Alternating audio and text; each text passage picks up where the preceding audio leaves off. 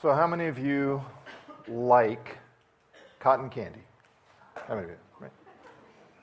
Now those of you not raising your hand, I mean, what's not to like? It's pure sugar. You say, well, I don't like sugar. I don't believe you. You may know it's bad for you and you know you shouldn't eat it, and that's great, fine, okay, but it still tastes good, right? I remember as a kid going to the LA County Fair with my mom and dad, and I think this was the first time I ever actually saw one of those cotton candy machines, you know, the big metal cylinder thing, and they take those little thin paper cones and they kind of start going around, and layer after layer after layer gets added to this, and it just gets bigger and bigger, and it's all pink and it's beautiful and it's fluffy. I remember as a kid looking at that going, that's huge. I mean, cotton candy is so much bigger than any other kind of candy that you could spend your money on. And it looks so satisfying. But it lies. It lies. You take and you bite into it, and it dissolves into nothing. And that promise of satisfaction goes completely unfulfilled. And it seems to me that life in this world is so often like that. We look for satisfaction in all kinds of things that look so beautiful, so attractive, things that seem to promise us satisfaction, happiness, contentment, and then we bite into them and they don't live up to the promise. And we find ourselves disappointed. Why does that happen? What's wrong? Well, it happens because we keep looking for satisfaction in the wrong place. Jeremiah chapter 2, verse 13, God says something profound. He says, my people have committed two sins.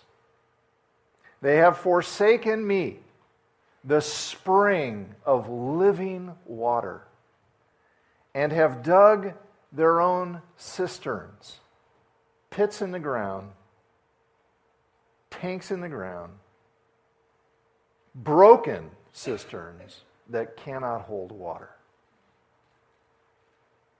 So here's our problem, according to the God who made us. We're thirsty.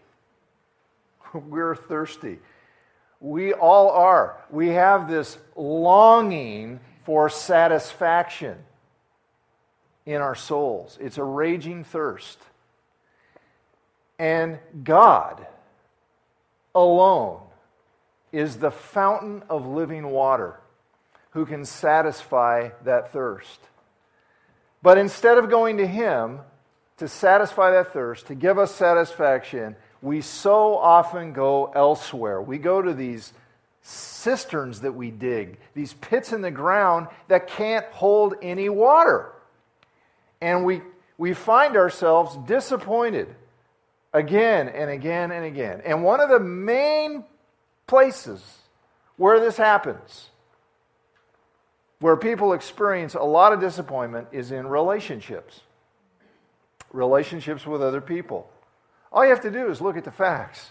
You look at the divorce statistics, and it's very clear that a lot of people are deeply disappointed in their marriages. But it's not a problem limited to marriages. You know, children have been disappointed by their parents, and parents by their children. Brothers and sisters have been disappointed by their siblings. Friends have been disappointed by their friends. There is a lot of relational disappointment in this world. Which raises a question. Is it possible that we're expecting too much from people? Are we looking for a kind of satisfaction in people that they simply can't provide? I want you to look with me at an encounter Jesus had with a woman, a relationally disappointed woman. and I want you to see what he has to say. Okay, the story is found in the Gospel of John, chapter 4. And some of you, I'm sure, are going to be familiar with the story. Don't let your familiarity with the story keep you from, focusing in here on what Jesus says. And if it's new to you, great. John chapter 4, you can use one of the Bibles in the pew in front of you or your own, or follow along on the screen. John chapter 4. Jesus left Judea and went back once more to Galilee. Now, there in the Holy Land, Judea's in the south, Galilee's up in the north. In the middle is this place called Samaria in Jesus' day. And the Samaritans and the Jews really, really, really didn't like each other. And it's kind of interesting that it says Jesus had to go through Samaria in the next verse. And people have wondered, did he really have to go through? I mean, a lot of people would actually go the long way around to avoid going through Samaria, but Jesus had to go. Verse 3, so he came to a town in Samaria called Sychar, near the plot of ground Jacob had given to his son Joseph. Jacob's well was there, and Jesus, tired as he was from the journey, sat down by the well. He was tired because he was a real man. Okay, let's make sure we know that about Jesus. God, but 100% man also, a real man. He wasn't like pretending to be a man, wearing a costume. He was a man. And he was tired. He was thirsty. It was about the 6th hour, that's about noon, when a Samaritan woman came to draw water. Jesus said to her, will you give me a drink? His disciples had gone into the town to buy food. The Samaritan woman said to him, you are a Jew, and I am a Samaritan woman. How can you ask me for a drink? For Jews do not associate with Samaritans. Jesus answered her, if you knew the gift of God and who it is that asks you for a drink, you would have asked him, and he would have given you living water. Sir, the woman said, you have nothing to draw with, and the well is deep. Where can you get this living water? Are you greater than our father Jacob, who gave us the well and drank from it himself, as did also his sons and his flocks and herds? Jesus answered, everyone who drinks this water will be thirsty again. But whoever drinks the water I give him will never thirst. Indeed, the water I give him will become in him a spring of water welling up to eternal life. The woman said to him, sir, give me this water so I won't get thirsty and have to keep coming here to draw water. He told her, go, call your husband and come back. I have no husband, she replied. Jesus said to her, you are right when you say you have no husband. The fact is, you've had 5 husbands, and the man you now have is not your husband. What you've just said is quite true. Sir, the woman said, I can see that you are a prophet. And not to change the subject, but our fathers worshipped on this mountain, but you Jews claim that the place where we must worship is in Jerusalem.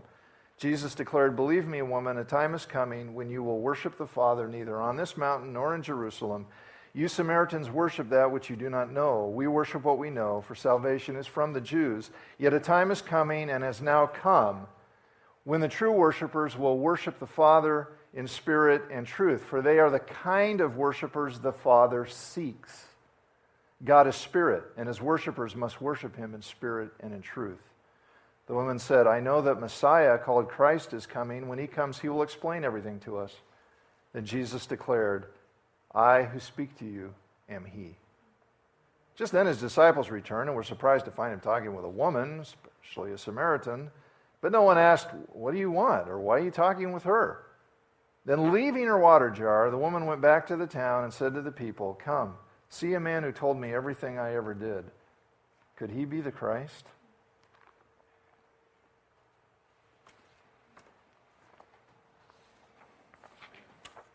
There are 2 thirsty people in this story. Jesus is experiencing physical thirst, and so he asks the woman for a drink because he doesn't have a way to get a drink out of the well. I'm not sure he ever got it, because her thirst quickly becomes the main issue in their conversation. And it's a different thirst, and it's a much deeper thirst. It's a spiritual thirst. It's a thirst we all have for love, unconditional love and acceptance, for meaning, for significance.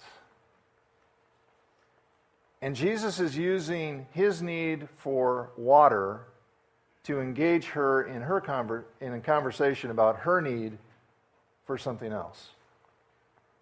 I think that's really important to see here. Jesus cares about her need. He wants to satisfy her thirst. That's why he says, if you knew who you were talking to, you'd ask me for a drink because I've got the only water that can really satisfy you. Do you know God cares about your needs? Do you believe that? Do you know that he wants you to be satisfied? He wants you to be happy forever. So many people, I've done it myself many times, so many people think that God wants to ruin their lives. They don't want to give Jesus control of their lives because they're afraid of what he'll do. He'll mess it up. I mean, because they know better how to be happy than Jesus knows, they think. So they've got a better plan for happiness. And if that's you today, if you're resisting letting Jesus be in control of your life because you got a better plan for happiness, you might just want to really pay attention here and consider. You might even ask yourself, how's that working for you? Jesus wants you to be satisfied. Jesus wants you to be happy. Now, I know many well-meaning people will say, no, that's not true. God does not want you to be happy. And the reason they say that is because people do all kinds of dumb things and then justify it by saying, God wants me to be happy. For example, and I've heard men say this, a guy will say, well, I know the Bible says that leaving my wife for another woman is bad, but I can't be happy in this marriage, and so I'm going to do it, even though the Bible says not to, because I know God wants me to be happy. That's right, God wants you to be happy. That's why he says, I hate divorce. Because divorce is not happy. It's foolish. So in reaction to that kind of nonsense that people will say, other people will come along well-meaning and say, no, God doesn't want you to be happy. What God wants is for you to trust him, and he wants you to obey him, and he wants you to worship him. Exactly. Right. Because it's by trusting him and obeying him and worshiping him that we experience true and lasting happiness. I mean, Jesus says in verse 23, the Father seeks worshipers, those who will worship him in spirit and in truth. In other words, he's calling to himself people who will authentically just adore him from the heart. That experience of just adoring God and delighting in him because of who he really is. Okay, now follow this chain here. So Jesus tells this woman that the Father wants her to worship him. So he's after that. He's seeking that. He's seeking to help her become a worshiper of God. But he also tells her that he wants to give her living water and satisfy her. So check this out. Follow this. Jesus is seeking two things. He is seeking to turn a non-worshiper into a worshiper, and he's seeking to satisfy her soul with living water. And we all have those same issues. We need to be turned from a non-worshiper into a worshiper of the true and living God, and we need to be satisfied. And here's the deal. Those two desires, our desire to be satisfied and God's desire to be worshipped, come together in one desire. They are the same thing. Because when we genuinely worship God, worship is not meant to be a dutiful, drudging, duty thing that we don't get any pleasure of. You worship what you enjoy. You worship what you delight in. It feels good to praise when you actually love what you're praising. When we genuinely worship God as the greatest treasure of our lives, and we enjoy how awesome He really is, we get satisfied, and God gets glorified. He's worshiped. They come together. Now, our worship of God in this life is but a taste, just a glimpse of the true satisfaction that's coming, because there's still so much about us that gets in the way and makes worship kind of an up and down, incomplete thing. But this foretaste we have now is just a glimpse of the perfect satisfaction, the eternal satisfaction that's coming. And Jesus came to make this happen. He came to make this happen. That's why He says, this is what He means when He says, a time is coming and it has now come. What's He talking about? Well, if you look ahead to John chapter 17, Jesus prays, Father, the time has come. What's He mean? He's talking about the time to go to the cross. The time has come. The time has come to die for our sins. To die for all of that which keeps us from being worshipers of God, keeping us separated from God, keeping us separated from the true satisfaction that our souls long for. Okay, so now here's how all of this comes together as a lesson for us on dealing with disappointment in relationships, because that's what we were talking about, remember? Disappointment with relationships. Here's how it all comes together. Don't expect people to provide God-sized satisfaction. Don't expect people to provide God-sized satisfaction. In other words, don't expect people, no matter how wonderful they are, how much you love them, how much you delight in them, don't expect them to provide the satisfaction that only God can give. Why not? Well, for one reason, people will disappoint you. I'm really sorry if that kind of bursts your bubble. But if you have that bubble, it needs bursting. People will disappoint you.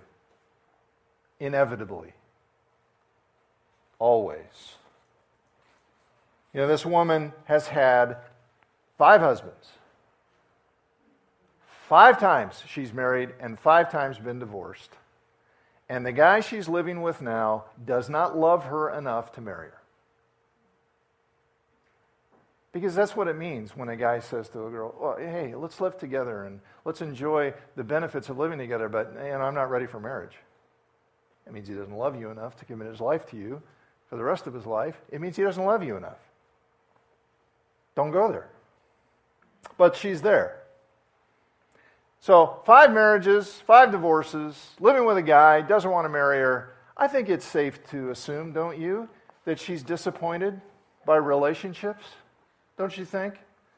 I think it's safe to say these men did not live up to her expectations. But here's the thing.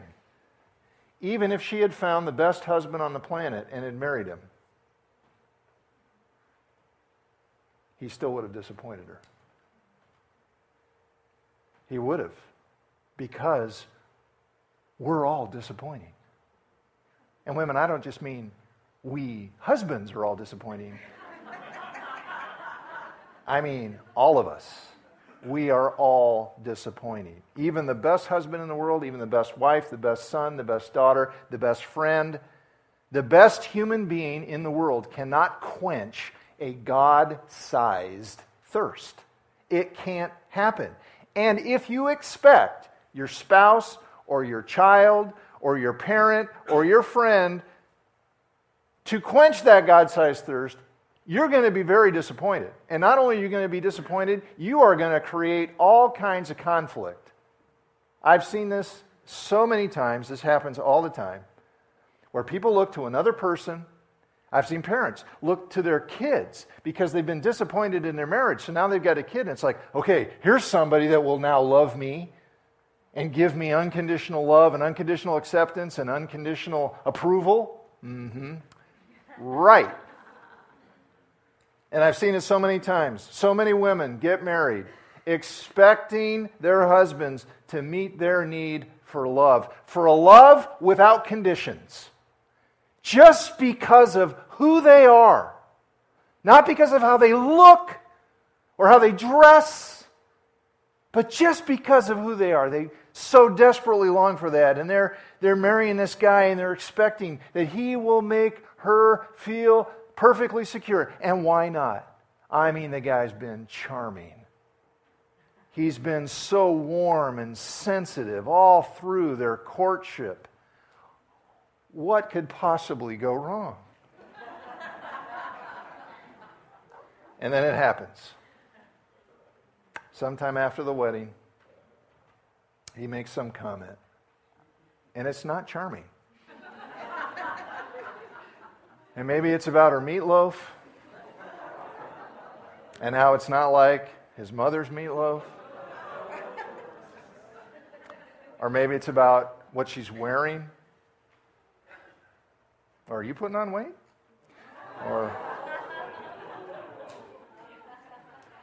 Or maybe he makes a comment about her mother. But whatever it is, it's not warm and sensitive. And she is crushed. She is crushed. Her thirst for unwavering love without conditions has now gone unfulfilled. Now suddenly his approval of her, his acceptance of her feels very conditional. Meanwhile, so many men get married expecting this wife to provide them to fulfill their need for significance. For significance. And why not? I mean, she's been giving him all kinds of admiration. And she's just given him respect and honoring him and laughing at all of his stupid jokes. All through courtship. What could possibly go wrong? And then it happens. After his thoughtless comment on the meatloaf, she lets him know that he is not measuring up to her standards of manhood. And she sharpens up that tongue of hers, and she cuts him down to size, and he's crushed. He's bewildered. His thirst for unwavering approval. He probably won't say anything about it, but he feels it. His thirst for unwavering approval now has been unfulfilled. Suddenly, her admiration of him feels very conditional. And this doesn't just happen in marriage. It doesn't matter what the relationship is. If you expect imperfect, fallible, sinful human beings to provide you, to satisfy your God-sized thirst for unconditional love and significance and acceptance and affirmation, you're going to be disappointed. Because only God can satisfy a God-sized thirst. Only God has promised, never will I leave you, never will I forsake you. And He can actually keep the promise. I mean, it is heart-wrenching to think about the events of 9/11. And all of those people who had someone in those towers or in those planes or in the Pentagon that never came home. Even the best husband, the best wife, the best child, the best parent can't fulfill your thirst for unconditional love and affirmation and acceptance and significance forever. Because eventually, even if they're great, you leave them or they leave you. People will disappoint you. But there's an even bigger problem. There's an even more important reason why you should not expect people to provide you with God-sized satisfaction. And this is big. Treating people as God, which is what we do when we do that. When we treat people as God, that keeps us from God. So here's Jesus. He's having a conversation with this woman about living water and never being thirsty again. And she's really intrigued. And she says, yeah, well, you know, I'd like that living water. Okay, come on. Let me have it, Jesus. And what does he do? He brings up the issue. Go, call your husband and come back. Why does he do that? He knows it's a sore subject. He knows she doesn't want to talk about it. Why does he do that? Why is he making her feel so uncomfortable? What does her relational disappointment with men have to do with satisfying her deepest thirst? It has everything to do with it. Because men are her broken cistern. Relationships with men were her broken cistern. Look what she says in verse 29. This is so interesting. She goes in and she talks to the people of the town. She says, "Come, see a man who told me everything I ever did." Everything? He just told her she had 5 husbands, and the guy she's living with now is not a husband. But that was everything to her. That was everything. Jesus had put his finger on the issue that defined her life. She kept looking to men to satisfy her thirst for unconditional love, acceptance, security. She thought if she just could find the right guy, somewhere there's got to be a guy. I just got to find the right guy. If she could find the right guy, then she'd be happy. Then she'd be content. Men were her broken cistern. Okay, so watch this. In order for Jesus to satisfy her thirst, he's got to turn her away from her broken cistern in order to turn her toward the spring of living water. He's got to do it. He's loving her. Her problem isn't that she's just not worshiping God. Her problem is she's worshiping something else instead. And we all deal with this because we all worship something. Everybody does. We are wired to worship. And if you want to know what it is you worship, just ask yourself, what do you seek your deepest satisfaction in? What is it you are looking for to satisfy your longing for ultimate love and fulfillment? Because whatever that is, that's what you worship. This woman was seeking God-sized satisfaction in a husband, in a relationship she thought would give her complete security and love and all that. People do it all the time. Maybe you're doing that. Maybe you're looking to your spouse or your children or your parents or a friend to love you without conditions and to make you feel significant and secure. To be that something great that you need to fill your soul. Because we all do. We've all got this void in us, this emptiness. And people can't fill it. That's the problem. It's too big. You know, you God-sized void and you put a little person in there. It doesn't work. But here's the thing. If you're asking a person to fill that void, you're not asking God to fill it. And if you don't ask God to fill it, it'll never be filled.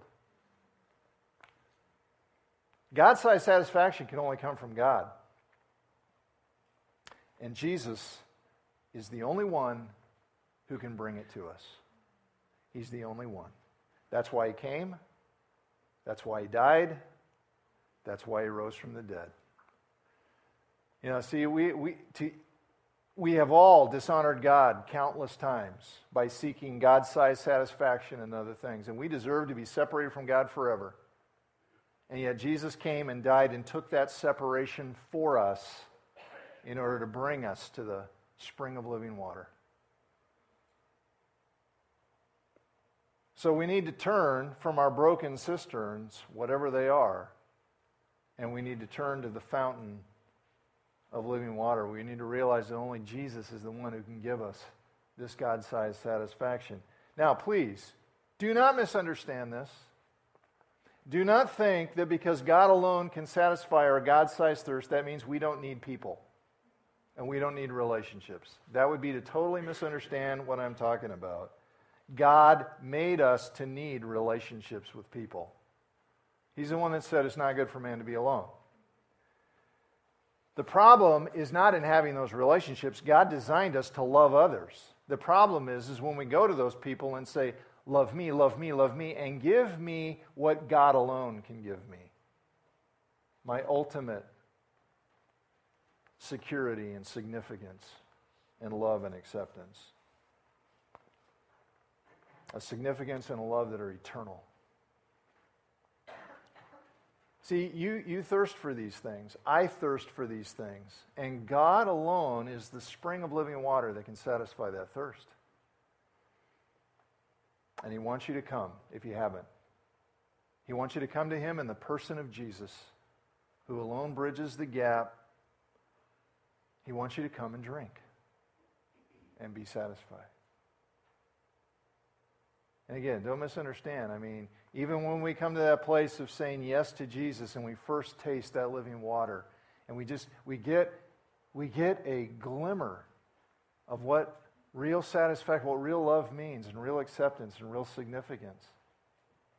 But there's so many other things. I mean, even after we do that, we foolishly keep going to these cisterns.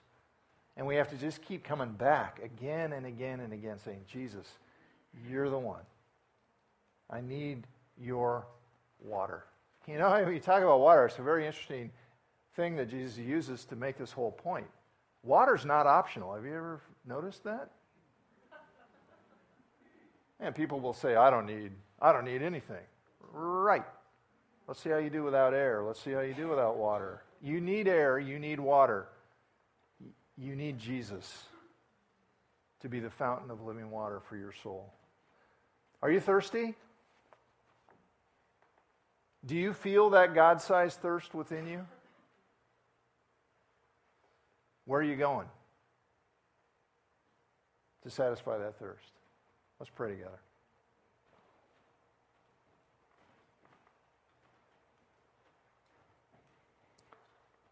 I want to give you a quiet moment if you're thirsty this morning.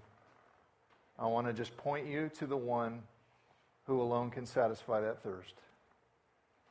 You just go to Jesus quietly and you say, Jesus, I'm thirsty. I admit it.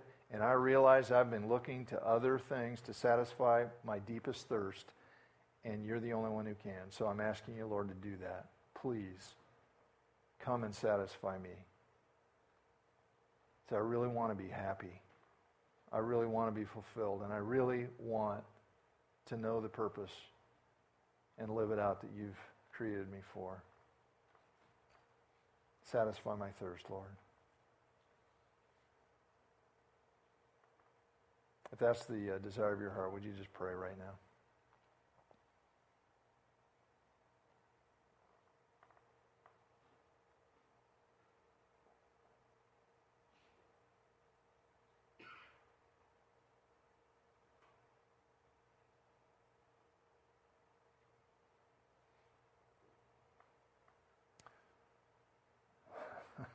Lord Jesus, what an incredible thing that you want to satisfy us. We so don't deserve it. And Lord, I'm guilty of knowing the truth and yet again and again trying to find other things that will satisfy my thirst, turning away from you. Lord, I don't want to do that. And I pray you'd help all of us who feel our thirst today to just say, Lord Jesus, you alone. And help us really come to you. Help us really meet with you. Help us really come to you like we believe you really are that water we need. And satisfy us, Lord. And may the people around us see and hear of that satisfaction and help us share it with them too. We pray in your name. Amen.